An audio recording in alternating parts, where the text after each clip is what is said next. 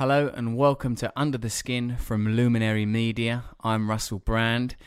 This week's episode is fantastic. It's me and Karamo Brown from Queer Eye, a fantastic psychotherapist, commentator, counsellor, and may I say dreamboat. It's been an absolutely fantastic conversation. You'll have to forgive the murmuring in the background. That's my young daughter who made her way in here, seduced by Karamo's irresistible, potent and incredible charisma, which I will say I have been as well. It was a really lovely episode. But before we get into that, remember we are now on the Luminary app. If you haven't downloaded the app yet, you have to download it. Go to luminary.link/Russell and get 3 months for free.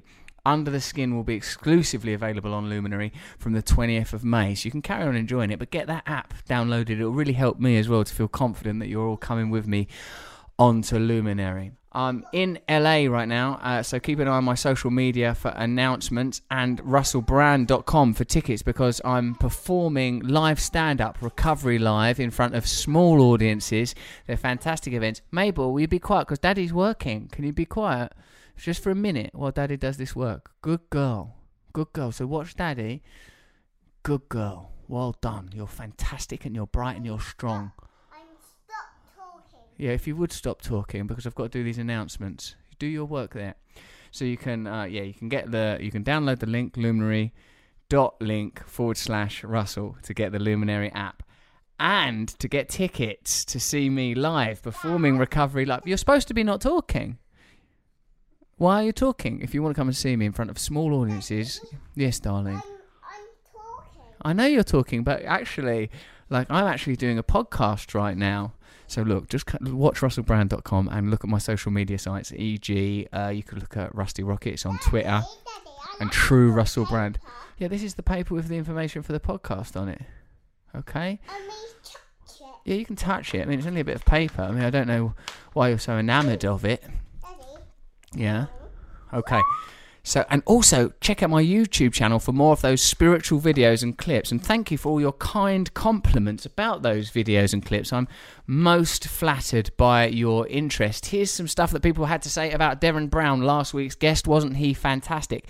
Anna Franklin says, one of the best conversations I've heard on this show. Thanks, Russell. You really let Darren have his say, and I'm impressed with his mind. Like that, me letting him have a say is a good thing. Well done for not shouting over your guest and eliminating them from the conversation.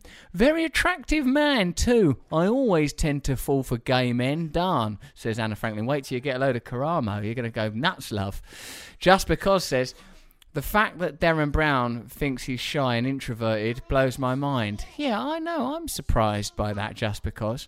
Adrian Mallory says, at Rusty Rockets, really enjoying listening to #Under the Skin with Darren Brown in the beautiful Lake District. Unfortunately, otters were a bit camera shy. Good to find out how he healed my back pain years ago. Do you reckon that's true? I mean, do you reckon that really is one of the people? Because Darren Brown was going around healing people, and whilst he was keen to say it's solely placebo effect, I myself think that something happens where your healing systems kick in when you're told that they ought to, possibly by Darren Brown. Mike Zarka goes, I don't remember what was said in the podcast, but I woke up and went through my emails. Turns out I bought all of Darren Brown's books and content. Weird, I don't remember doing that. You better get out there and buy all my books and content. I'm talking mentors, I'm talking recovery, I'm talking get yourself on Netflix and watch Rebirth right now. But before you do any of that, stay with us on Luminary. Get that link, download that app, come on now, and enjoy this wonderful conversation with Karamo Brown. There was one bit where he's talking where I was actually just contemplating whether or not I could live a gay life happily with him. That's what I was thinking. Then I thought, is it wrong to objectify men? Because if objectification is wrong in the case of women, which I know it to be, is it also wrong? Sorry, yeah, I'm having this conversation in front of my 2.5-year-old. Yes, darling. Yeah. I'm gonna lose this like that. You're drawing the microphone, are you? You're an extremely gifted and strong individual. I'm very, very impressed with you. Very impressed indeed. And also, Karamo Brown, a very impressive, bright... You think this is a hula hoop? It's not a hoopa hoop. This is a microphone, Mabes. Yeah, that's right. So please enjoy this interview with Queer Eye's Karamo Brown, my fellow Luminary podcaster, and I will say, as of now, potent man crush. But what a wonderful, warm individual. Enjoy this episode with Karamo Brown. Trying to achieve equality with the annihilation of category is not a successful route. Yes, that's exactly right. We're in this era where it turns out we were never the boss. It doesn't look like an ideology. What's beneath the surface of people we admire, of the ideas that define our time, the history we are told? And welcome to Russell Brand. Under the Skin. You have such a charming smile. Do you think? Yes. Don't fuck with me, mate. Ridiculous. Because I'm already on a tightrope. Don't push me over. Not before we're even recording. Are we recording, Jenko? Get this thing on, because I can't stand this level of charisma. Not record it. Karamo Brown, thank you very much for joining me on Under the Skin. I'm a tremendous fan of yours. Thank you. I'm a tremendous fan of yours. Uh-oh. Yes. So, I'm a fan of Queer Eye. I've watched pretty much all of them. Me and my wife, it's family viewing for us. And already from our brief chat, I've seen you being charming with my wife, Laura, there, and my kids. The little bit of information that you just said in passing was that you made the decision, or the decision was made through you guys collectively with Queer Eye, to make it a positive as opposed to a cynical and condemning show. How did that come about? The five of us, when we got cast, they did a big audition where they brought in, they auditioned thousands of people from around the world, and they whittled it down to 200 or 100. That number is debatable amongst all of us. And in that audition, that chemistry test, we were always the ones that wanted to give information and help. Where some of the other guys would come out the room and we would say, what just happened in there? And they would say, oh, I can't tell you. I'm in competition with you. Where the five of us would say, we would go in a room, we'd come out and we would say, oh, what information do you want? This is what they just did in there. This is how you should practice. And I think that bled over into when we all got it, because we immediately wanted something that was just really giving and just really just full of love. None of us wanted to be snarky. I remember we did the first guy, and immediately we were all there was so much that you could make fun of, quote unquote.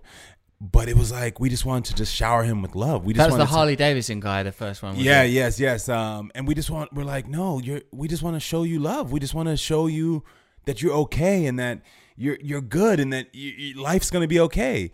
And at first they were no, make a lot, rip up the house and do a lot of things, which was a throwback to the old show, which was a great show, but we've evolved.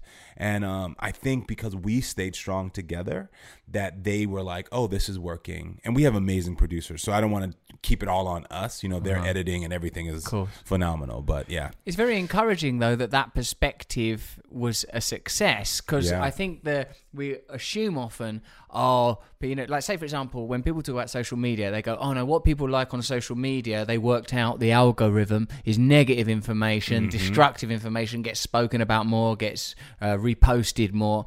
But Queer Eye is a sort of defiantly optimistic show, sort of loving, and then a number of times I've been reduced to tears. I feel all right, periphery of tears. My wife, actual tears. I feel actually, I'm clinging on as best as I can in your company to the vestiges of what I've been programmed is conventional masculinity, as I abandon all my beliefs about myself. Let it go. Leave that on the shore, for God's sakes. It's not helping me. But I remember the one where that guy came out to his sort of stepmom. That one was, I think I remember saying, I don't think I've ever seen anything on television that's that powerful and beautiful. Yeah. Well, first of all, when you talk about the fact that people assume that people only gravitate to more negativity because of reality television or social media, I think it does a disservice when that narrative gets passed on, because human beings, we are multifaceted. We are happy, we are sad, we're giving, we're selfish, we are so many different things. And to assume that people only go to social media or reality television just for one side of themselves is damaging, and also makes you think that the human condition is limited, and it's not. And I think that narrative is what screws us up. And when you see that episode with that young man who finally felt comfortable because of the support he got from us of sharing his truth with his family, it was because we went in there in the same vein of, you can be professional, You can be a party animal. You can be loving, and you can still have fears about the things that are unknown to you. And so we don't try to go in and just say you're just this one thing because of what we see. We're all multifaceted, and I think that we do ourselves more of a service when we realize, you're not just one thing, and it's okay. I want to appreciate all of you. I like that. So both socially and individually, we're multifaceted individuals, but you feel that certain media platforms, and perhaps, we could argue, maybe media in general, has a tendency, a bias towards the negative. Yeah. That's an interesting thing to observe. Well, it's because when people make fear-based decisions, they're more likely to believe they're not the authority of their own life. They're more likely to believe someone else is the authority, and thus you have to believe that authority. So if I push fear on you, you're going to assume that you can't make a decision for yourself, or that one part of yourself is not good enough because I've told you that it's not. So now you're going to look to me for all the validation and all the direction you need. And I think when we can encourage people to make more love-based decisions and to believe that they are not just one thing and they don't have to be fearful of any sides of them, is when they're able to see full growth, full love, full humanity, full everything. And that's what I try to encourage, especially in my category on the show, being the one who fixes the emotional and the mental, is no more fear-based decisions. No more believing that you're not the authority of your own life. It's okay to ask questions. It's okay to be appreciative of every side of yourself. And that's what people need to start understanding. It's very difficult, isn't it, Karamo, to invite people to break through those patterns. I was struck there by what you said about fear, and that fear takes away personal autonomy. You see the world as an oppressive or as the guiding force of your life, and you just sort of cast around not having any personal authority. I think that's an important observation. A little more about the construction of the show. How early in the process did you five meet each other and or get to do castings together? How early was that? So they did a year and a half of casting around the world, and then they narrowed it down to that number. And so we didn't meet each other until this 3-day weekend where they brought that final 100 to 200 guys together. And ironically, the 5 of us became close within an hour and a half of the first meeting. So myself and Bobby met first, and we didn't separate. Then Tan came over, and he didn't separate from us. Then Anthony came over, and then last was Jonathan. And it's ironic because none of us were even curious if we were in the same category or in different categories. We just felt the desire of, you want to help, you're here to have fun. And these other people who were great as well, I don't want to take away from them, were here to compete. And I believe in the law of abundance. There's enough work, enough love, enough happiness for all of us. And I think that in that moment, people were so scared that there wasn't enough for them that they started to feel like I have to take. And that's why we gravitated to each other, because we were like, if we don't get this, someone else will get this. And this was for them. And then what is for me will come next. And whatever lessons I got from this, I'll use for the next thing. And we were all very adamant on that. And it wasn't until the second day that we realized that we were in 5 different categories and we had made it to the 3rd round. And we were like, oh my gosh, the 4 people I connected with in the first hour, we're still here and we're not competing. We're all in different categories. And I think that helped us get the show. That's really lovely, right? Because for all you knew at that point, Jonathan Van could have Ness... been, could have been the culture guy. And then it would have been like, do you go with the more serious one or the more funny one, So... Yeah, but luckily he was here, so I had a job. Had to compete with that guy. It was good. So you say that your category is culture, but how it seems, at least to a viewer, is that you're there for psychotherapeutic, counselling type information. What is your background in that, and how have you ended up in that position? Yeah, sure. So the culture term is actually a throwback to the original show. So the original show, the gentleman who had my position was a Broadway star and an actor. And so it made sense that he introduced people to theater and movies and gave tickets away. And I'm a mental health expert. So I worked as a licensed social worker and a psychotherapist for almost 12 years before deciding to make the transition to television, because that was always my childhood dream. And so for me, it was, I'm going to be the mental health expert here because I love what my brothers do. They are phenomenal hairdressers, phenomenal designers, phenomenal fashion people, phenomenal cook. But when you come into someone's home, if they haven't changed their pattern behavior in 10, 15, 5 years, that means there's something at their core, emotional core, mental core that's stopping them. And so, great, sure, we can really walk in and change that and then leave. But if we really want to see long-lasting change, there needs to be somebody who's focusing directly on why haven't you done this? Because, yes, we're the authorities in this situation of like, we are coming here to tell you what to do. Air quotations on the authorities, because people are really the authorities of their own life, and we try to help people to make those decisions with us. But it's really figuring out, okay, if you haven't cut your hair in 20 years, that's not quote unquote normal behavior. Most people will get a haircut. Why did you not feel the need to get a haircut?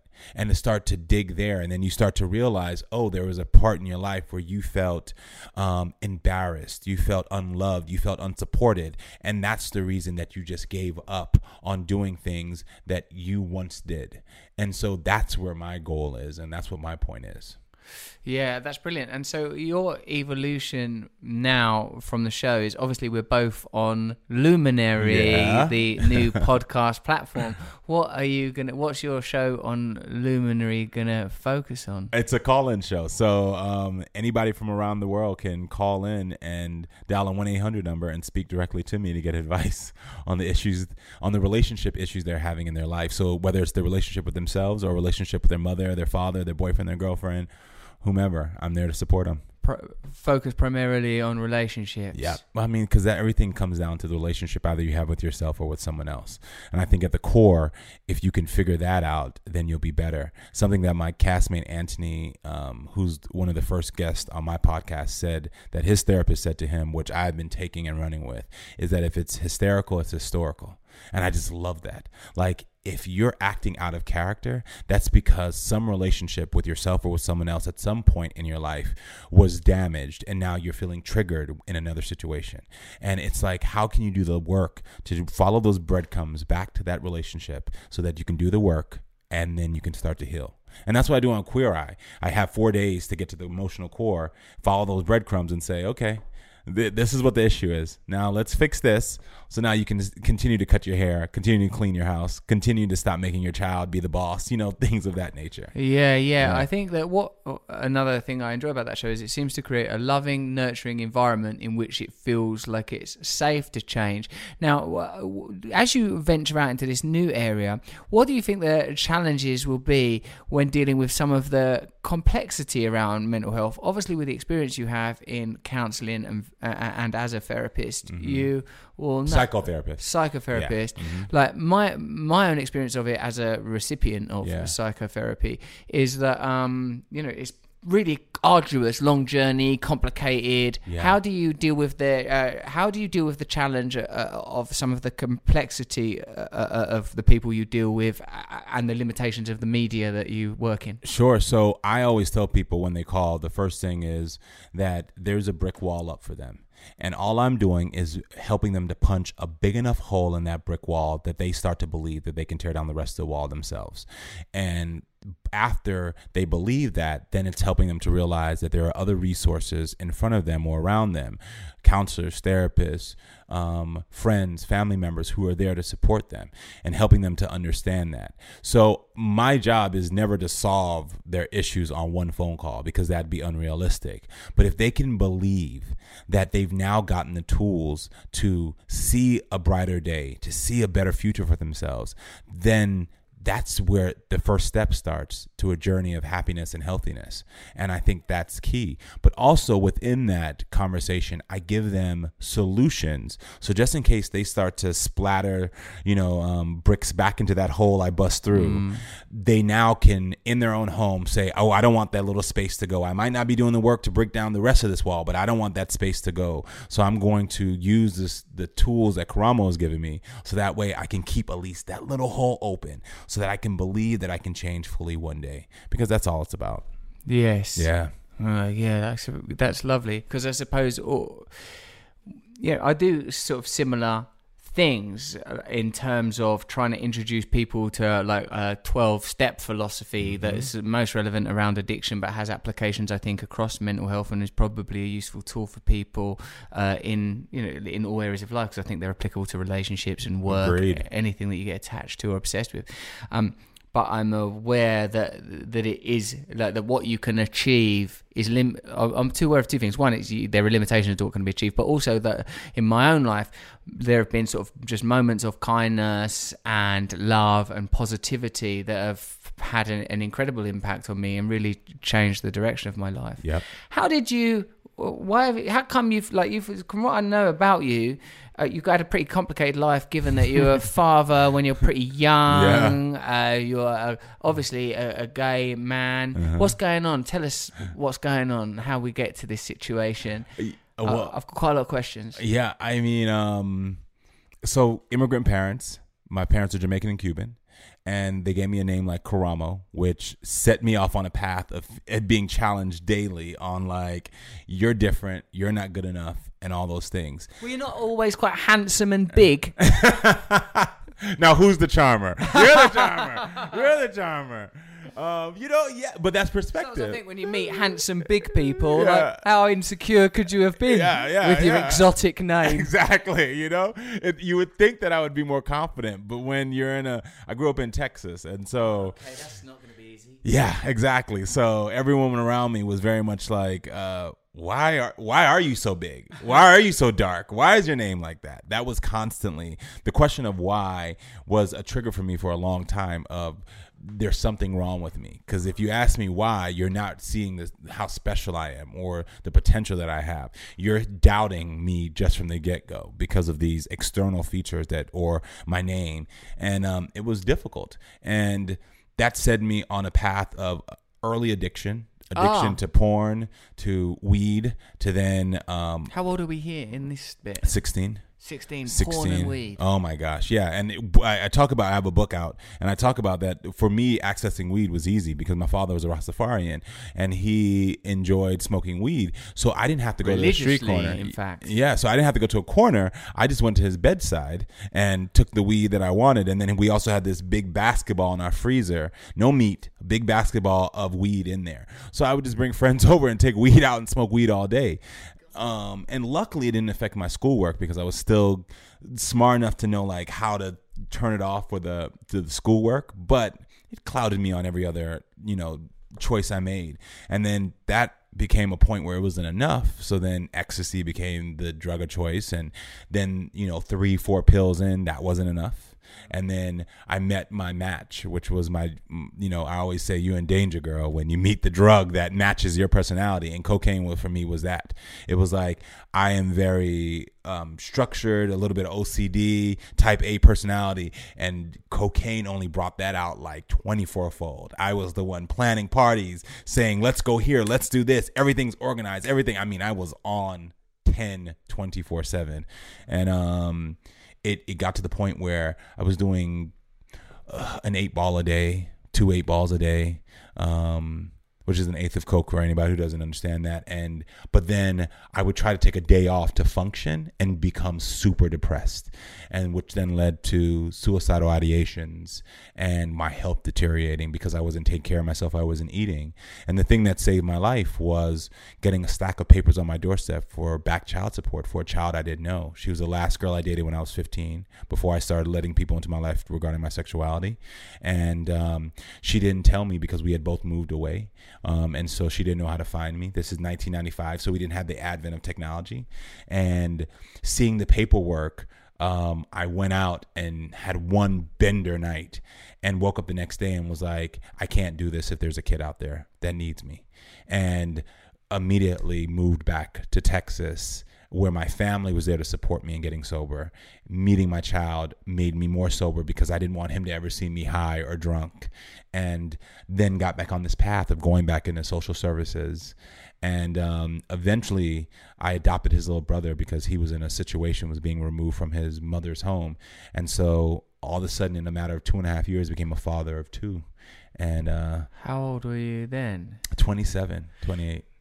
So that for you was up until that point, you'd lived a quite hedonistic, individualistic lifestyle. Completely. Yeah. You were going for it.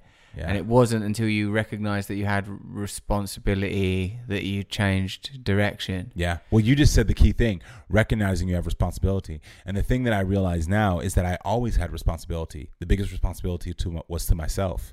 But I never paid attention to the responsibility to myself because I had been so damaged by the negative narratives that were being put on me and the fact that I never did work on myself. So I didn't think I was responsible for myself. I always felt someone else was responsible for me. Someone else was responsible for me to be happy, for me to be taken care of.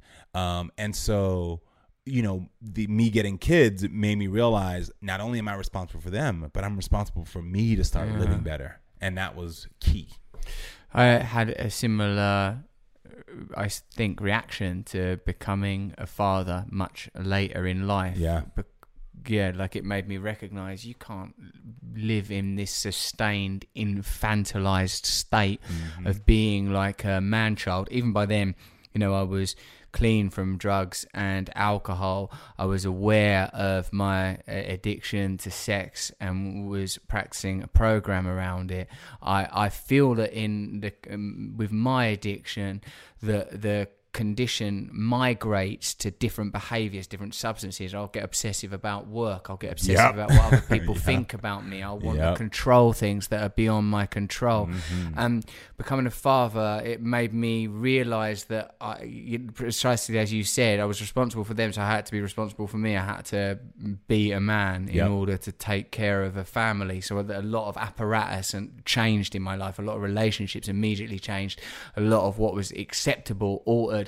I mean, even pretty things that might seem quite superficial, like starting to do Brazilian Jiu-Jitsu, is because I'd always avoided physical conflict, not enjoyed intimacy around men, not liked situations where I felt inferior or belittled and was exposed to, and I noticed like in the work, in your television work, that you talk about the importance of sort of owning your body and becoming grounded and the psychological component of that. I found that to be true for myself. Well, you do the work. I've followed your career for a long time, and it's always interesting to me. I'm like, is Russell a secret therapist and we don't know about this? Because everything you've done, from when you talk about the program, mentoring, the jiu-jitsu and that physicality of it all of that is helping people to connect with their mind and body so that they can start to think critically about how to be better and to grow and to heal. And I think it's just phenomenal that, first of all, you have your platform. So thank you so much for the work you're doing. It's pretty exceptional. Oh, thank you for saying that. That's really, really beautiful. And thank you for creating a sort of what I feel is important is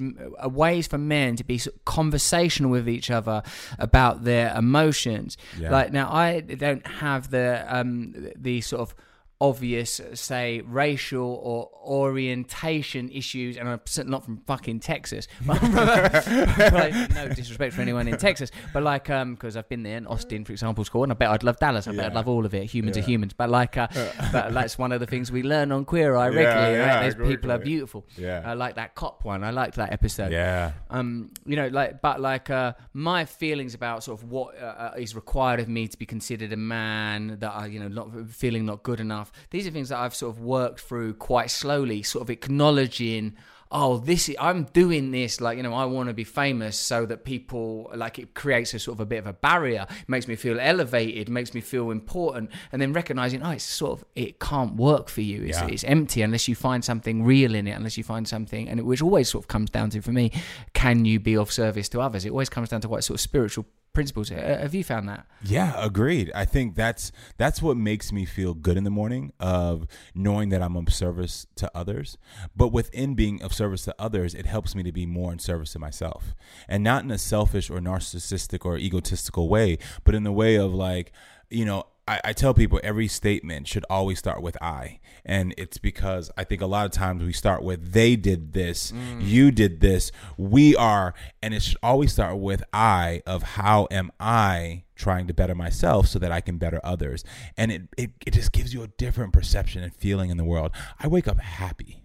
Wow. So often because and it's just really good. Like, there was a time when I used to wake up and like drug depressed stupors because I was just so aggravated about life and what wasn't happening, what they did to me and what my dad did to me. And it was just like, I had to let it go and realize that I was responsible for my own self and my own happiness, and that life is okay, and that I can work to make it better even if I'm on a journey of not feeling good about who I am right now. Was it as simple as recognizing that you now had the responsibility, like, you know, having found out that you were a father? Because for me, what I have found is that I need a continued, sustained program and practices in order to not sort of sink back into, like, I mostly wake up happy, but like I sometimes feel that I will default to negative thought patterns, behavior patterns, if I don't work quite hard. Yeah. Well, you said the key word, which I tell my audience all the time, which is practice. You have to practice. Like, if you've practiced telling yourself negative things, that your body's not good enough, that you're not going to ever get that job. You've practiced that for 10 years, 5 years, 20 years. You have to practice every morning a different and opposite behavior, so that way you can change the life you want. And people think like it's some self-help, quick 1, 2, I'm healed. And that's not it is. The reason I wake up happy is because before I go to bed, I have a routine of practicing. So for me, instead of getting on my phone before I go to sleep and checking my phone, the time that I would have devoted to that, I put down my phone and I literally put it under my bed because I'm tempted by it.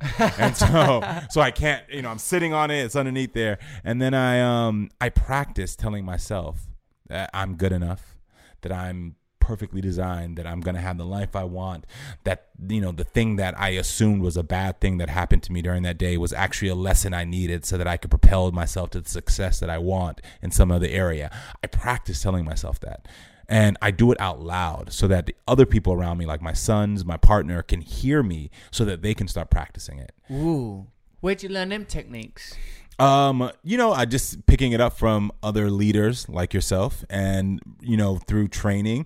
The funny part is I have this, not funny, but the thing I'm thankful for is I have training from school on this, but, having training and practical real life experience are two different things. But I also have the practical real life experience of having every challenge you can imagine, from domestic violence. I grew up in a household where my father used to beat my mother every day. And then I picked up the behavior because no one ever said to me, I knew better than to hit a woman, but no one ever said to me, well, if you're gay and you end up dating a guy, you can't hit him.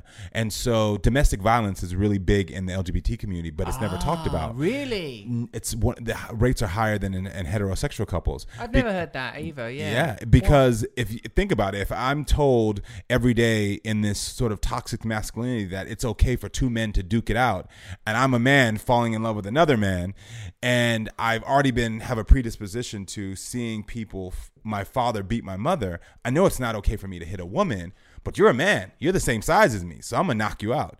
And that was my point of view. So I dealt with domestic violence. I dealt with drugs. I dealt with issues of colorism, of feeling like my skin tone wasn't enough because my grandmother used to tell me not to go in the sun and darken up her family anymore. And she's an authority to me. And she's telling me not to darken up her family anymore because it would take away my opportunities. I mean, I can go down the list of challenges that I've had. Therefore, I know that I got to practice every day because I have the training from college, but also I've been through all this shit. And so I'm like, come on, if I can do it and I can fix it, you can fix whatever you're going through. Yeah, you've got a lot of valuable and powerful experience there. I'm a bit curious. This might seem a bit puerile and childish, so forgive me. No. So when you was 15, you were having heterosexual relationships. At that point, did you already feel that you would rather have sex with men or not? And also, do you think that there is a fluidity to sexuality? How rigid is your own sexuality? I've never asked anyone that question before, but I suppose you are on a program called Queer Eye for the Straight Eye. I've never gone to a heterosexual person. Hey, come on, you must be a bit gay. Yeah. So but you know what? We should start asking more men that, because I think we limit men's curiosity, not just in sexuality, but in all areas, when we don't allow them to be given the same question that we would ask someone who's a woman or whose gender or sexual expression is different than our own. And to let you know, for me, I always knew that I wanted to have intimate relationships with men. It was from 5-6 years old on playgrounds. When a girl would touch my hand, I didn't have the same flutter in my heart and my stomach that I did when a young boy would touch my hand. But I never acted on it because of society, being a Jamaican Cuban household. I already knew from the music by itself. There were songs on in the early 90s from artists like Buju Banton that said, kill a gay man and shoot him dead. That was played in my house regularly as just pop culture, songs. And so here I am. I'm like, okay, I'm never going to tell any of you guys. And so when I finally had the experience of having sex with, my son's mother, I chose someone that, first of all, was a best friend and that I already had an intimate connection with through our friendship, because I wanted to feel safe in exploring that. And I actually told her. So she was already aware that I was having desires for men. But being 15, she didn't really put 2 and 2 together. She was just like, okay, we spent all of our time together. I trust you. We're going to lose our virginity together. That's fine. And it lasted for about 3 minutes. And I was like, I don't ever want to do that again. Please. That's not fun to me. I don't know what that is, but that's not okay with me. And this is not to vagina shame, because I think too many gay men do that where they say gross, vaginas are gross. Not that at all. It was just for me. I knew that I didn't have the connection to our sexual organs touching like I wanted to have. And I immediately said, we're done. Fortunately that, we had a child from it. But as I went through college, there was one other girl that I then decided, well, we have an intimate connection as well. I feel good about this. Maybe we should try this again. I'm now living as a gay man, but I feel attracted to you and I feel like I want to kiss you and hold you. And we had sex again. And I just was like, again, our sexual organs are not working the same way it feels when I'm with someone of the same sex. And I do believe there is a fluidity to most people. And I think that if they allow themselves to have conversations about what they're desiring in a moment based on intimacy and not just the sexual organs, I think they would find themselves exploring and being curious more often, just like me. It wasn't about like, okay, you're a woman, I'm a man. It was about, I feel intimately connected to you. So let's try to see what could happen here. And my castmate, Anthony, he identifies as more fluid. He's dated men, he's dated women, and he hates being called gay because he's like, I don't identify with the term gay, where you have Jonathan and I who are just very much like, no, I'm okay with being gay. Like, I might have intimate connections with women, but I know that doesn't mean that there needs to be a sexual component to that intimacy. Where did the negative domestic programming that you received finally become undone and make you able to embrace the truth of who you are? It was the minute that I decided that I was not going to be afraid of my father anymore. I think that was the key thing. I made a conscious decision to not be afraid of him. In our house, again, fear-based decisions, love-based decisions, it affects all of us. I decided that I lived in a household where my mom, my sisters were all afraid of this big man who came in and he spoke, we got quiet. He did something, and he was also very charismatic, which was also very confusing because he could just charm you and love you, but then in a flip moment, he could be the scariest person you ever see. And I made a conscious decision that I wasn't going to be afraid of him. And in that decision, that meant I could say whatever I wanted to say. I could express whatever I wanted to express because I wasn't afraid of you. But the only reason I was able to get to that fear-based decision is because at the age of 14, 15, I had found a tribe of people who are still my friends today, who still live around the corner from me. We've traveled together like a true tribe, and they gave me courage that I couldn't find in myself to not be fearful, because I knew if I lost his love or what I perceived his love was, I knew that I had love from them and that I had love for myself. And so all of those played into me saying, this is who I am and I'm okay with it. So these were just your mates that were your friends that you grew up with? Yeah. And also, how did so once you decided not to be afraid of your father, is your father alive? He is. Do you have a relationship with him now? I don't. Yeah, I've been reaching out, trying to bridge the relationship. I just talked about this on my podcast because we have an episode about family and sexuality, and actually I wrote him a letter, a 3-page letter, just one day while shooting Queer Eye, and just was like just rampantly saying, I forgive you because you're on your journey of growth. I'm not expecting you to know it all. I'm not expecting you to reconcile your relationship with religion and your relationship with me right now, but I want to give you more information. I also want to give you an open door to know that I'm open to you having that growth, and I'm not going to rush that growth, because I think that's a big thing. We rush people's growth because we want it on our timeline, and so we assume you have to get to where I am now. I think it's a big disservice that LGBTQ people do in why I don't subscribe to this whole notion of coming out. I think it's about letting people into your life, because when you let people into your life, you have the power, and you don't feel like they have the power to reject or accept you. The only person who needs to accept you is yourself. And I think that in letting people in, you can allow other people to go on their journey of growth and healing and understanding, because so often we say, I've been on a journey for 15 years in my mind, 16, 20 years of this is who I am. And then one day I am supposed to come out to you, and you're supposed to be exactly where I am on my journey. And that's just not realistic, unless they've been doing the work before.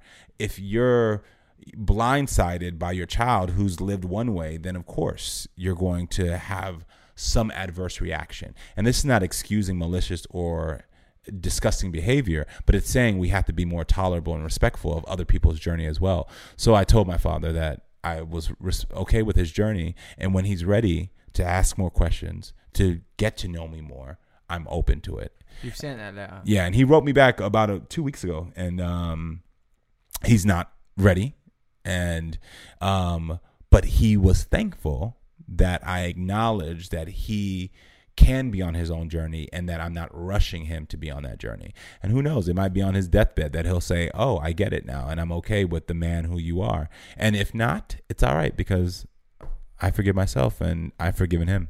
That's good. Do you feel that wound is anywhere? Because I have for me, like the journey. Hey, Jengo, while you're up, do you mind bringing that blind down a little bit, just because the sun's just moving and there's enough dazzling charisma across the table. Anyway, do you need anything? No, the crazy part is, part of talking to you, you remind me of my goddamn dad. Good, because I am charismatic brute of a Rastafarian man. It's the beard, the hair, the way you intensely look at me, the smile, all of it is it's been freaking me out this entire time. No way! Yeah, this entire time. For some reason, I'm really into that. Yeah. so that's revealing about my nature. Exactly. I'm enjoying that comparison, even though you've described him as a homophobe and a domestic abuser. He's also a good guy in many areas. That's He's also weird, a good isn't guy. it? I'm recognizing in my own life that there is a kind of ambivalence to things, that I am capable of being both sincere and loving and open-minded, but also selfish and self-interest, mostly selfish, intolerant, not in a social way. I've always been all right with that kind of thing, please God, as far as I'm aware. But I mean, intolerant of my wife's, like, no, why'd you do that for? You know, like, so... I feel that we have to have a degree of ease with the ambivalence of things. But like for me, my journey, like I feel that it doesn't seem so severe. Like it's not severe. I'm not a African American man growing up in Texas with a Rastafarian father. That's some vivid shit. Yeah. I carry a lot. It takes me almost, it's a daily process for me to I'm careful of this because I know my mum and dad don't like it when I say stuff like this. Yeah. But I didn't grow up around my dad. I had a sort of quite a sporadic relationship with him. I adored him, admired him, and we have a good relationship now, a really good relationship. But I felt a lot of anger around that.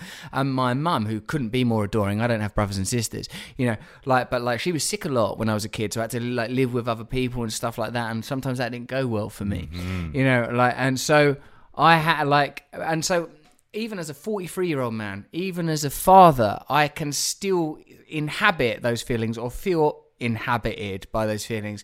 You seem to when you're younger than me, I've checked on the sheet, seem to be doing better in the competition to be more self-actualized and positive. So how do you, I recognize that what you're saying is entirely true, that you have to forgive your father and allow him to be on his own journey. And I also agree with you that we should amplify that tendency, although I obviously can't speak on behalf of many of the communities or either of the communities that you speak on behalf of, but I reckon that tolerance to other people's intolerance is an obvious way of us finding consolidation together, reconciliation.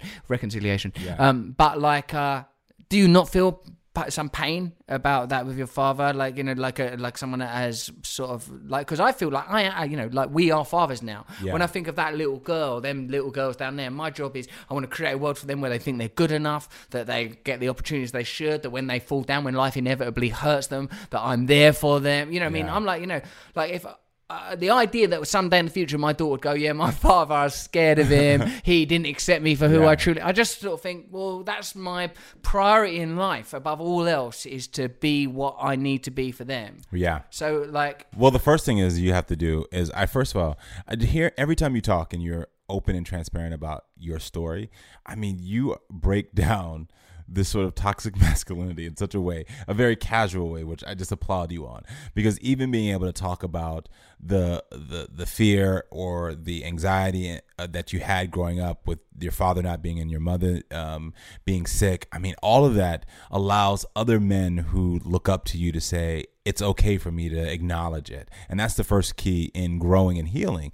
And so when I think about my own father, I do feel very comfortable in knowing that I've acknowledged what happened and that I'm on my journey of healing. And I would not be human if I didn't say that there are days when something will trigger me. Again, going back to that statement I said earlier, if it's hysterical, it's historical, where I will find myself feeling wounded or hurt. And that's when I do what I did when I was younger, of acknowledging it out loud, saying quickly, I'm feeling hurt in this moment because I'm reminded of how I felt around my father or around the way my father treated me. And when you don't hold things in your head, you don't keep them buried and locked away in some secret room in your brain, you're able to open it up, and it's no longer something that's going to haunt you and to burden you and to keep you down. And so I do that constantly. If I'm not feeling good, I say it out loud. We have a propensity as human beings, when people ask us, because we've been trained by the media, that your emotions are a burden to other people. So you say constantly, oh, I'm okay, when asked how you're doing, instead of saying, no, I'm not okay. And I just need to acknowledge that. Doesn't mean that I'm expecting you to solve my problems, but I need to say it out loud so that way I can acknowledge it and then begin the journey to heal myself. I think about mental health and physical health. When we think about physical health, we will tell every single person that we started a new diet, that we're going to the gym, that we want a workout buddy, that we are doing swimming now, anything. But when you are on a journey of mental health, and you won't tell anyone, you won't acknowledge the anxiety you're going through, you won't acknowledge your sadness, you'll acknowledge happiness, because we believe and been trained that that's what other people want to hear. But there is deeper connections in being honest about all of your emotions. And so for me, when I acknowledge it and say it out loud, yes, I'm feeling triggered right now because of something that happened to my father. I say it so that other people know they're not alone in their feelings, but then also by saying it, I'm not alone anymore. It's not holding me back. I'm okay. I'm talking about my mental health, which then says, oh, when I get home tonight, I need to practice a little harder, because I don't know why that popped up, but it did. So now practice, instead of 30 minutes practicing, I'm going to take an hour and practice and tell myself that I'm okay, heal from this, forgive my father. I do it all over again. It's a continuous thing. And there's one other thing that you said that I just want to remind you of. And I told myself I'm not going to come in here and do any of what I do. Don't worry, because I have a tendency to do this on other people's shows, so I'm not going to do it. But I will say to you is I heard a fear-based decision being made that's dictating your life of, I don't ever want my daughters, those two little sweet girls, to feel like dad was not who he built himself to be up in his mind. And I think you have to let go of that thought and idea, because no matter what your intentions are, their experience is always going to be different from yours. And there will be a point where they're going to say, dad was great, but dad was also an asshole. No. Sorry to tell you. And I think you should start to prepare yourself, because it sounds as if you're holding a lot on to the fact of healing yourself and your past through changing the relationship you have with your daughters. And that's okay to do. It's okay to change and break patterns. But if you hold yourself to a standard that is higher than someone else's experience, then you're always going to be the only one that's going to be disappointed. Oh my God, that was good advice. So just let that go. Let that go. Do you know, like, I did a podcast with Gabor Mate. Do you know that guy? He's like Yeah. an addiction. I mean, he's a beautiful guy. And I told him this story about, like, you know, when Mabel, who you met, like, who you may have noticed, was playing with a lighter when you arrived at the house. Part of that is because, like, I like, you know, like there was a time, like, so when I was chatting to Gabor Mate, who's an amazing guy, like she would, like if she asked for chocolate or whatever, I go, look, listen, Mabel, you probably shouldn't have chocolate because it's like, and she goes, I want chocolate. I go, all right. Yeah. like, because her mum, like, is much more, like, sort of stable, regimented, disciplined, all those kind of things. And Gabor Matt goes, you can't, like, he said the same thing as you, so this is obviously true. Like, that, like he goes, that you are trying to work through your own childhood anxieties through your child by not, like, you think that you can't allow them to cry or suffer in any way. That's an unrealistic expectation, and you'll end up doing them a disservice by letting them play with lighters, giving them chocolate in the middle of the night. Oh my God. Yeah, no, thank you for taking the risk. There was a moment in that where I thought, what I'm going to do now is my best Jamaican accent. So Karamo thinks I am his father. Chide him with some patois slang. Some patois slang. That would have been okay with me. You're actually from the UK, so it wouldn't have been too far off. Yeah. There's that connection. Can I give you something else? God, all right, bloody hell, Jesus. Just something else. I'll take it. Okay. Of course. I tell you what. Yeah. I will, because I respect you and I think you're authentic at what you do. And when I see you do that stuff on Queer Eye, I think that it ain't easy in those kind of environments to be sincere and authentic and loving. And I feel like, as you have said, the success of that show is built on the sort of organic and beautiful chemistry. I know how television works. I know there's an editorial process. I know there's brilliant producers that work on your show. But like that, there is an authenticity and lovingness to the way. Love is the main thing. I think you make them people feel loved. Yes. And it's very, very beautiful to watch. So yes, I will accept your free expert advice. I think of you so very highly.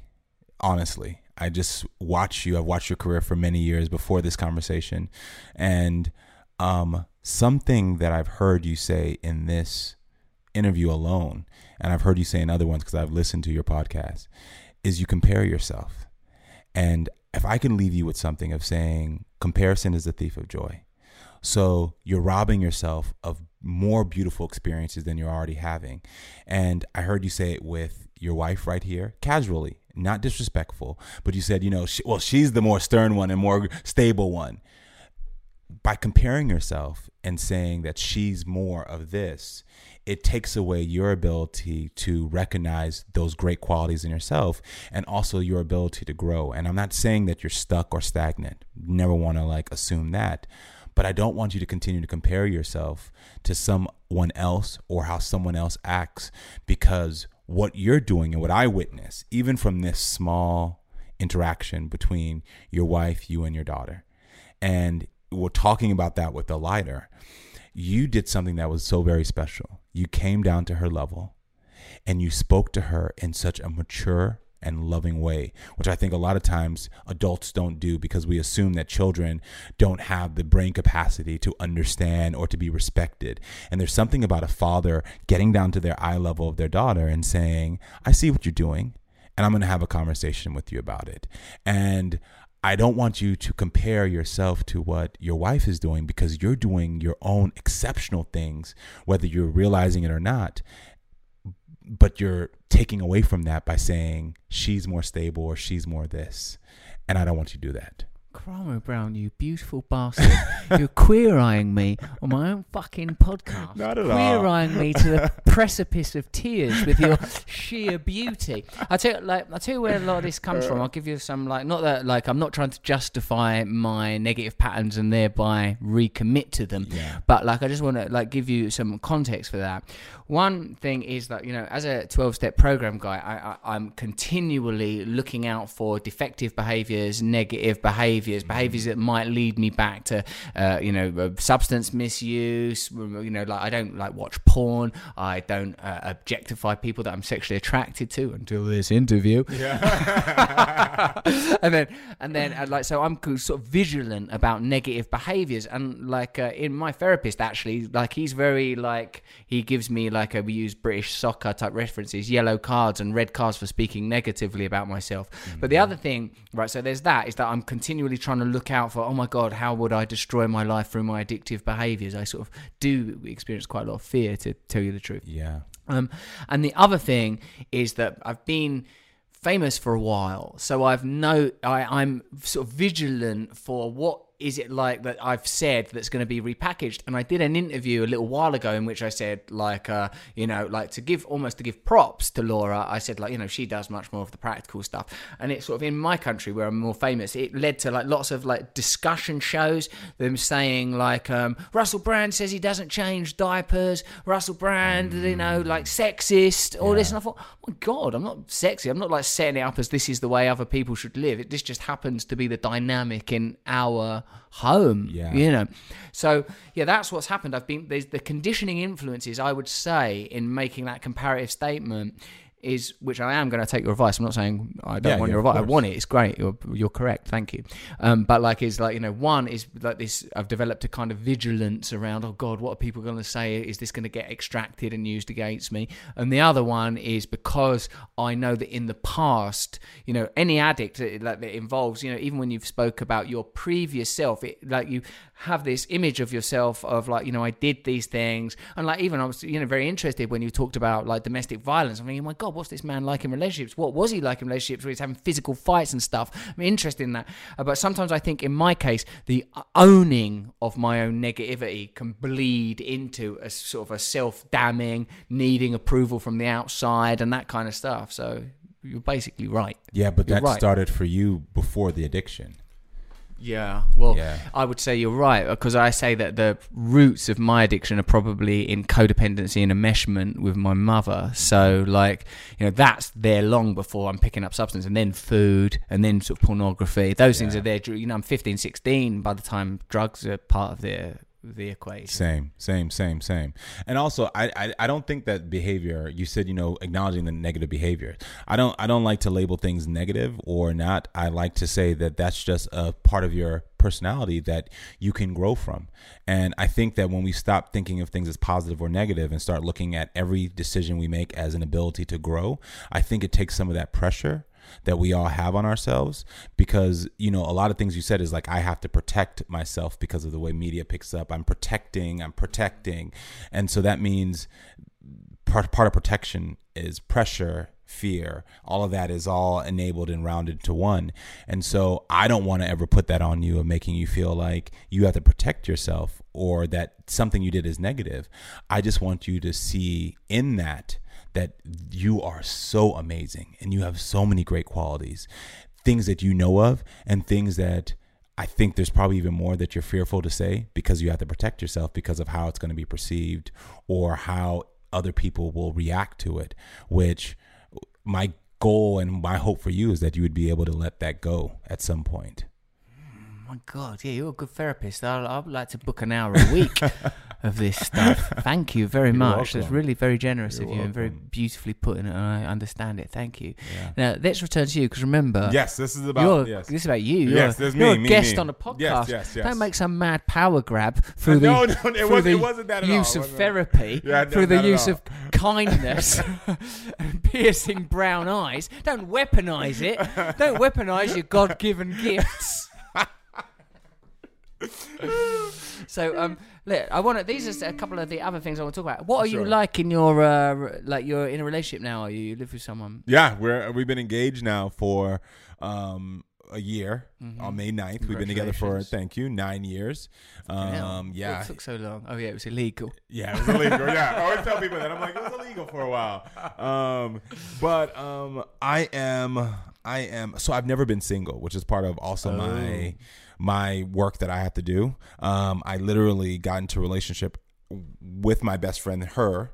And we weren't in a relationship, but it was some type of form of intimacy happening to get right into the first guy I ever dated. Was with him through high school, to the first guy I was with him in college, stayed with him to another guy, then moved to California after college, met a guy, and that's the one where we got heavy into drugs, and that was really codependent because we were whatever. And then I left him to then pick up a relationship with children that I then moved in immediately, and then wasn't with anyone intimate during that time. Your kids lived with you as soon as you found out about them. It took about 4 months before Bloody they hell. moved in. Yeah, so it was very much like, I'm used to somebody here.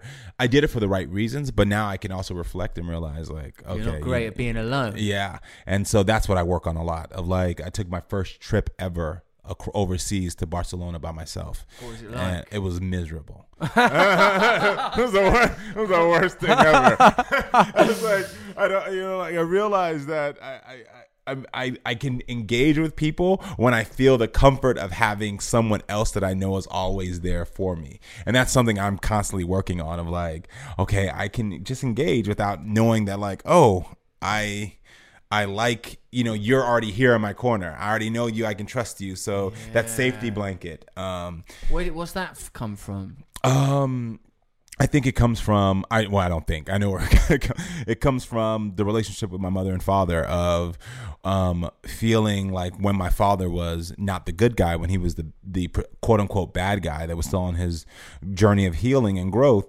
that I always knew that no matter what, my mom was there to hold my hand and to protect me, so I could be tough and I could be safe and I can be gregarious, but she was always there. And so I took that into each of my relationships, where it was like, I want someone there that's always going to hold my hand, even if they're behind me or beside me, so that way I can go out in the world. It's sort of like being tethered to a boat. And even though I'm out swimming in the middle of the ocean, I know that this boat is tethered to me. I'm not going anywhere. And if it starts moving, I'm moving as well. And that is safe. And so now I'm trying to take more experiences where I jump into the ocean without a tether. And it's bloody miserable in Barcelona. Miserable. The untethered trip to Catalonia. Yeah, it was miserable. I spent a week and a half there, and it was like on the beach, and I'm like, who am I going to talk to? I was like, I don't have, getting to eating by myself. I mean, I realized I was afraid to be alone. I was afraid to be by myself and with my own thoughts. I'm getting a lot better because I practice it more and more now. And so in my relationship, there's still a large part of that. So when I'm home, I'm so uber focused on my partner. I'm so uber focused on my kids. It's like we're getting around the table, we're eating dinner together, we're around the TV together. There's always people around me. And so I've been finding times to make sure they all are gone from the house, where I'm just alone for extended period of time, so that I can feel more and more comfortable about who am alone. Yeah, that otherwise we exist only in relationship. Yeah. What's your feelings about God, mate? I believe in God. Yeah, me too. I don't believe that God is a male. I think that's that'd be quite limiting for an omnipotent, omnipresent force of all exactly creation. That you're just a guy.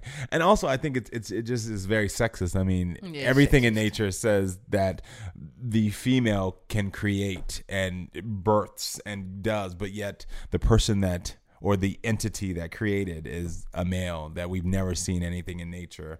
But I think this presence is all beings and all things, and so I do believe in God, and I think my son is an atheist. He does not believe in God. Is this the lad that's 22? 22, yeah. And it's a big conflict for half the family, because they're like, you should believe in God. And for me, I'm like, you're on your journey. You find your spirituality, you find whatever it is that's going to work for you, and I'm going to love you through that. Who's the force for you should believe in God? Your mum, or where's that coming from? My father. The Rastafarian, he read the Bible morning, noon, and night. That's a big piece of him. And so, I mean, that's why I say, like, he gave us such great tools and such greatness, even in the perceived destruction. I mean, he was just I wrote about him in my book, and people are always like, I thought he was going to be a villain. And I'm like, well, none of us are truly villains. No. We have good moments, we have bad moments, and that's what he was. And so he gave me a desire. I mean, in my household, he always referred to God one day as he, one day as she. And the first time I ever heard the term them was from my father. He was praying. He was like, "Dear them, I believe that, I can be better." And I was like, them? What? Did you just say that God is more than one? Those concepts were just subconsciously thrown at me by him. So yeah, so it's weird, isn't it? He's on a mad spiritual journey. He's got some incredible beliefs, but I feel like the function of, I don't know, let's see, tell me what you think. I feel like the function of religion is to get yourself sort of in line with life, not a way of you evaluating, judging, and possibly condemning other people. I don't feel like there's room for that. Agreed. In all religious texts, because I study religious texts since I was younger, because as being a gay man, being also a black man, where religion has been used to both justify slavery and also justify condemning me as a gay man, I have to study religion so I can be able to articulate and fight against religious leaders who use religion to damn or to preach hate. And what you realize in all texts, at the core of every organized religion, when they talk about God, God is always love and growth and birth and of all these things that are pure and loving. It is religious leaders who use text or to have people make these fear-based decisions, because that's how you're going to gain more of a following, more money. You're going to gain everything you want when people are afraid, and they're going to be like, well, take it so that I can be safe. Take it. I need you to keep me safe. So take my money, take whatever you want. But what I try to encourage people especially is remember, especially when talking about religion, that in no other text would you ever allow someone to divorce context from a verse. Yet in organized religion, we allow it always. So we'll let a pastor or a priest get in front of people and say one line in a chapter and say, this is what that means. The dog is green. And we're like, you have to kill your dog because your dog's not green. I mean, the pastor said the dog is green. So if your dog is brown or spotted, there's a problem. When you realize that at the rest of it, the context of the entire verse or chapter, there's more to it. Yes. And when you read, I tell people, young LGBT people all the time who want to have a relationship with God or want to have a relationship with organized religion, there's the statement about Sodom and Gomorrah. And we hear that all the time, that's where the gays went. And they were burning in hell because, they were doing gay stuff. and like that line is divorced from the rest of the context of the verse. And when you read the rest of the verse, you realize that actually is about pedophilia and about grown men who were raping young boys. It had nothing to do with consensual relationships between adult men or adult women or anyone who's adult and consenting. It was about this abuse of power to harm a child because that child was 2, 3, 4 and did not have the capacity to say, yes, this is what I want or what I don't want. But yet this term is used to sort of damn gay people. And when you're able to understand the context of the verse, then you can have more power in helping other people grow and be educated. Yes, that's really well put, Karamo. I feel is that a lot of religious ideologies ultimately, or ideologies in general, become about power. Yeah. The ideology of a nation can be a positive thing if it's like, we're all together under one flag. But when it starts to be, these people are more together, these people are less important, these people, so it's not only a problem that's found within religion. It's as soon as an ideology is asserted, people use it to create hierarchies, to create dominant class and dominated classes of people. My sense is that if there is no room in any spiritual practice for anything other than love. Now, I suppose what people think is that there needs to be some martial element to life. We need to protect ourselves from imagined barbarians, or possibly people would argue real barbarians. Is there a real threat?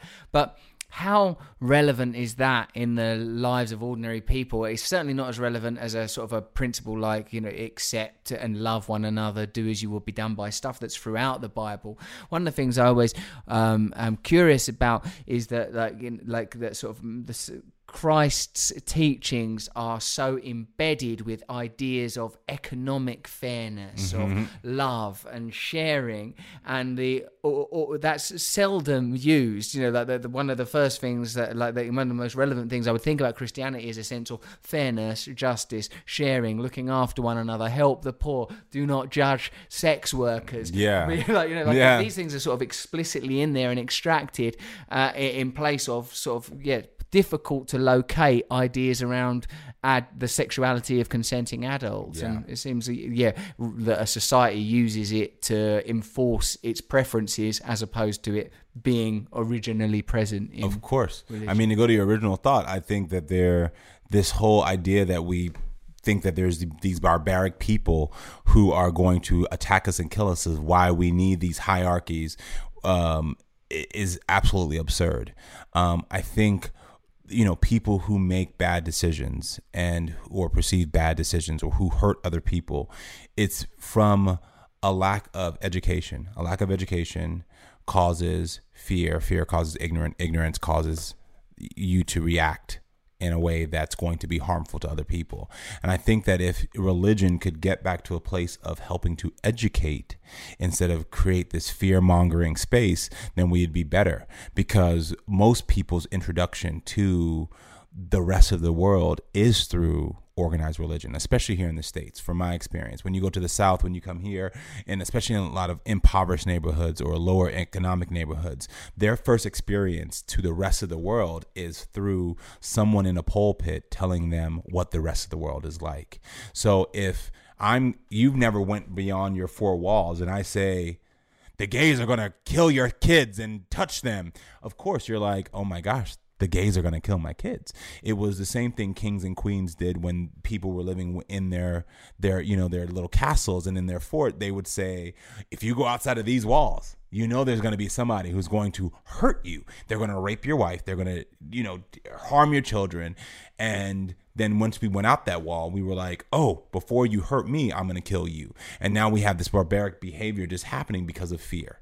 And so again, I don't want to overstress this, but we really got to teach people how to not make fear-based decisions, make love-based decisions, and really think critically about when they're making fear-based decisions or when they're in environments that are teaching them to make fear-based decisions, like organized religion that's taught by someone who is making them feel like fear-based decisions is going to keep them healthy when it doesn't.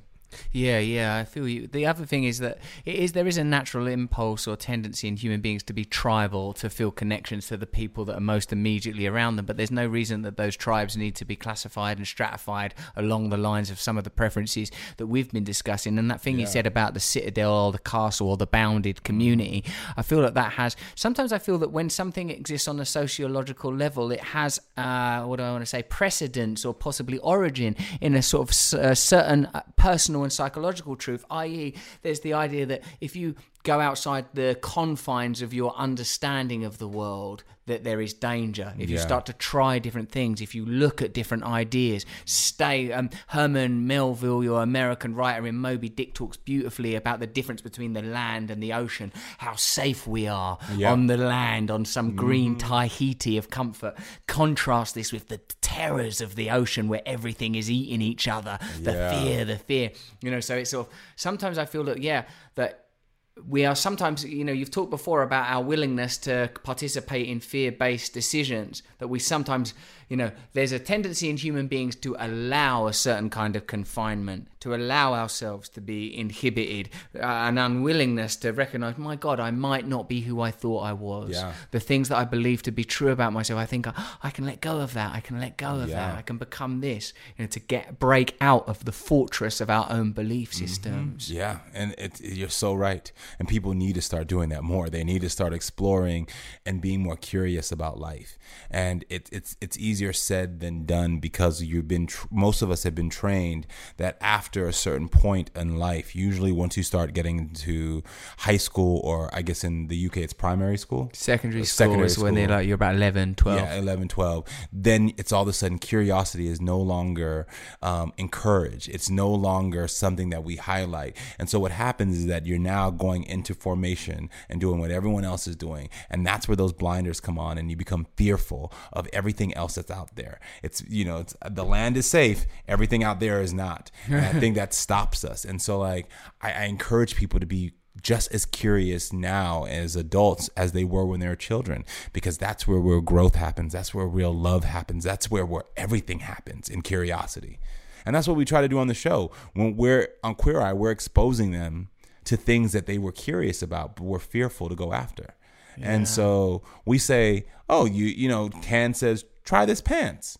And they're like, I can't try that pant. That pant is not for me. I've been curious about it, but I can't do that, Like, you haven't lived until you put on some leather pants. I put on some the other day, and I was like, this is fun. I'm not going to wear them every day, but I was curious, and I tried it. You've got to live that life. You've got to live the leather pant life. You got to. You got to try it just for a moment. Also, I like that, like some of the moments that occurred to me is I like the episode with that guy when you recorded all of the negative things that he had said about himself and confronted him with them. That was very, very powerful, and then helped him to deconstruct those beliefs. That was beautiful. Thank you. And the one that I just tagged a little while ago about that policeman, who I really liked, actually, and I feel this is very relevant in what's happening in both your country and my country right now, is forming new alliances between presumed adversaries. Like when you see sort of a white, middle-aged, slightly overweight cop, we're pretty quick to... my way of personally trying to deal with it is like, I try to, when I meet men that I'm intimidated by or feel like I might not like, I try my best to think that there is a beautiful, vulnerable person in there, and Agreed. I'm going to communicate with that person. So I really like that exchange between you and that cop, and I think it was maybe even in the South, wasn't it? Yeah, it was. Yeah, that was a powerful episode, because it's exactly what you just said. It's about seeing someone and saying, inside of there's a vulnerable person. And when I first met him, because of the way that we were pulled over, I immediately was thinking to myself, I was like, I don't want to. I'm going to close myself off. I don't want to talk to him. I don't want to help him. I literally said that to the producers. I was like, I'm turned off here. I'm pretty, good. And the network didn't try to set us up. They didn't want me driving that day. They had wanted Bobby to drive, but because it was so far out, and I have a tendency to fall asleep in car rides more than 10 minutes if I'm not driving. So adorable. So I was like, I have to drive or I won't be on camera because I'll be asleep. And so they fought me because they knew the joke or the thing they had, and they weren't trying to trigger me, but because of my adamant, persistent, I drove, and then that happened, and then I was like, oh, I don't want to help this guy. But I finally had to let go of that ego and that feeling and say, you know what? Inside of him, is there a vulnerable, loving human being? And I think as for a lot of people, if people could just look at someone and say, that's a little boy or a little girl right there, or a little person, that's when you're able to go back to saying, I want to be a little bit more gentle with them. Because as adults, we're not gentle with each other because we don't see the humanity in us. And so to help people see the humanity, think about that person as a child. If they were a little 3-year-old in front of you saying the most absurd things, you wouldn't say, F you, I don't like you. You would say, come here, let's talk about it. Let's figure out why you're saying those things. Let me tell you why I feel this way. You would have a dialogue with them. You'd be gentle. And so I had to get to that. Have a lighter. Yeah, have a chocolate, have a lighter. And so I have to do that. And with him, it was great because it was so impactful. We heard each other. He became into a space of talking about Black Lives Matter and me talking about my fears and my anxiety around the militarization of police in our country. Cool. And what I love about him is that he and I are still friends to this day. And when he was this past election voting, he didn't change his political views, but he called me and he said when he went into the voting booth, he thought about me and my sons. And it helped him to choose candidates who are not going to destroy or make me feel as if I was bad. Oh my and I'm God, like, that's lovely. I'm like, that's all that it's about. You know, I'm not telling him that he's wrong for being a Republican or he's wrong or right for being a Democrat. I'm saying, just think about me as the same way I would think about you and your daughters. And that was beautiful that we had that connection. Yeah, and that's a very beautiful message to emerge from a show that superficially is about style. You know what I mean? And what I like about style is very observable. We can all see you look better dressed this way than you look dressed that way, and that the grooming is fantastic. And as I say, all of the participants in the show, the Fab Five, are all sort of like doing it in a very, very loving way. But when it's, but like what I feel like the success of the show, this is my personal pundit opinion, is based upon is that it shows the power of love, of acceptance, of reaching out to people, and that this can be, it's good to see that in popular media, because that is what we could diagnose as part of the problem that's happening across the world, is people are polarizing and opposing at a time when actually these differences are pretty irrelevant and very irrelevant. If we just talk to each other, if we just took our egos out and said, I'm going to listen to you and I'm going to give you an opportunity to listen to me without judgment. See, too often when people talk, they already have a response. So they're not really empathetically listening to other people, and other people are not empathetically listening to them, because it's like, if I know you're different than me, I've already got in my mind what I'm going to say to you to tell you that you're wrong. Yeah, I've got an opinion on that. Here's my opinion. Yeah, exactly. And we're done. Instead of saying, well, let me just listen. And then after I hear you speak, then formulate my opinion on what you said. One of the greatest qualities that I applaud myself having is that I'm a really good listener. People can talk to me for an hour and I will be able to go back and track every point that was made and address it. Yeah, in a pretty seamlessly way. I'm able to hear, because I'm not listening waiting for the next response. I'm listening just to what you're about to say, and then I'm like, oh, now let me talk about this, that, versus, oh no, I got to say my point on this, and then I haven't heard anything else because I'm so stuck on making sure you hear this point. And I think that's what the guys and I do really well. And thank you for acknowledging the success it being about that open and loving, because, you know, part of it, I do feel very proud that I brought this element into the show. And this is never to take away from my brothers, because they're extremely talented. Like, I could never stand for 3 hours and 4 hours and do someone's hair, because I'd feel too nervous that I'd wreck them, and then they would be left to live with whatever hairstyle I put on them. Or, you know, the judgment of building someone's house in 4 days. Yeah, unbelievable. Couldn't do it. But I do, you know, most people recognize that when I come on camera is when the tears are usually going to come, because I am digging deep quickly. And I think that has added to the element of the show, from it not just being superficial. It adds another layer of what is going on at the core. And in the season 1, the producers, you didn't really see that much. I was having these long 5-hour conversations that were getting edited into me showing them a photo album, which I was embarrassed by. And as it came out, the audience started saying, we want more of what Karamo's doing. We want to see behind. Season 2, they put it in more. And then it became even more that by season 3 now, I don't do any other thing but sit down and have a one-on-one mental health conversation, and it's working. It's working. That's fantastic, and it is much needed, because you can see that there's a sort of a global mental health crisis, as exemplified by the opioid thing, and I can personally testify to your qualities in guruship and therapy, because you hit me up with some information about them negative comparisons, and I'm going to take that gift that you've given me. Karamo Brown, thank you so much for coming on Under the Skin. It was such a beautiful conversation. I had high expectations. I was very much excited to meet you, and I feel that it went even better than I'd hoped. Thank you. I'm glad. You are phenomenal. I don't want to do the thing like you do on the show. I disagree. It's always 3. It's always 3. Thank you. Cheers, mate. Thanks for listening. I hope you enjoyed that incredible episode with Karamo Brown. And check out his podcast as well on Luminary. What a fantastic, lovely man. Remember to let me know what you thought of it on Instagram. Tag me at TrueRussellBrand, or tweet me at RustyRockets with the hashtag Under the Skin. We're both on the new Luminary podcast app. Sign up at luminary.link/Russell to get 3 months free. Under the Skin will only be available on Luminary from the 20th of May, so you need to do the sign up before then.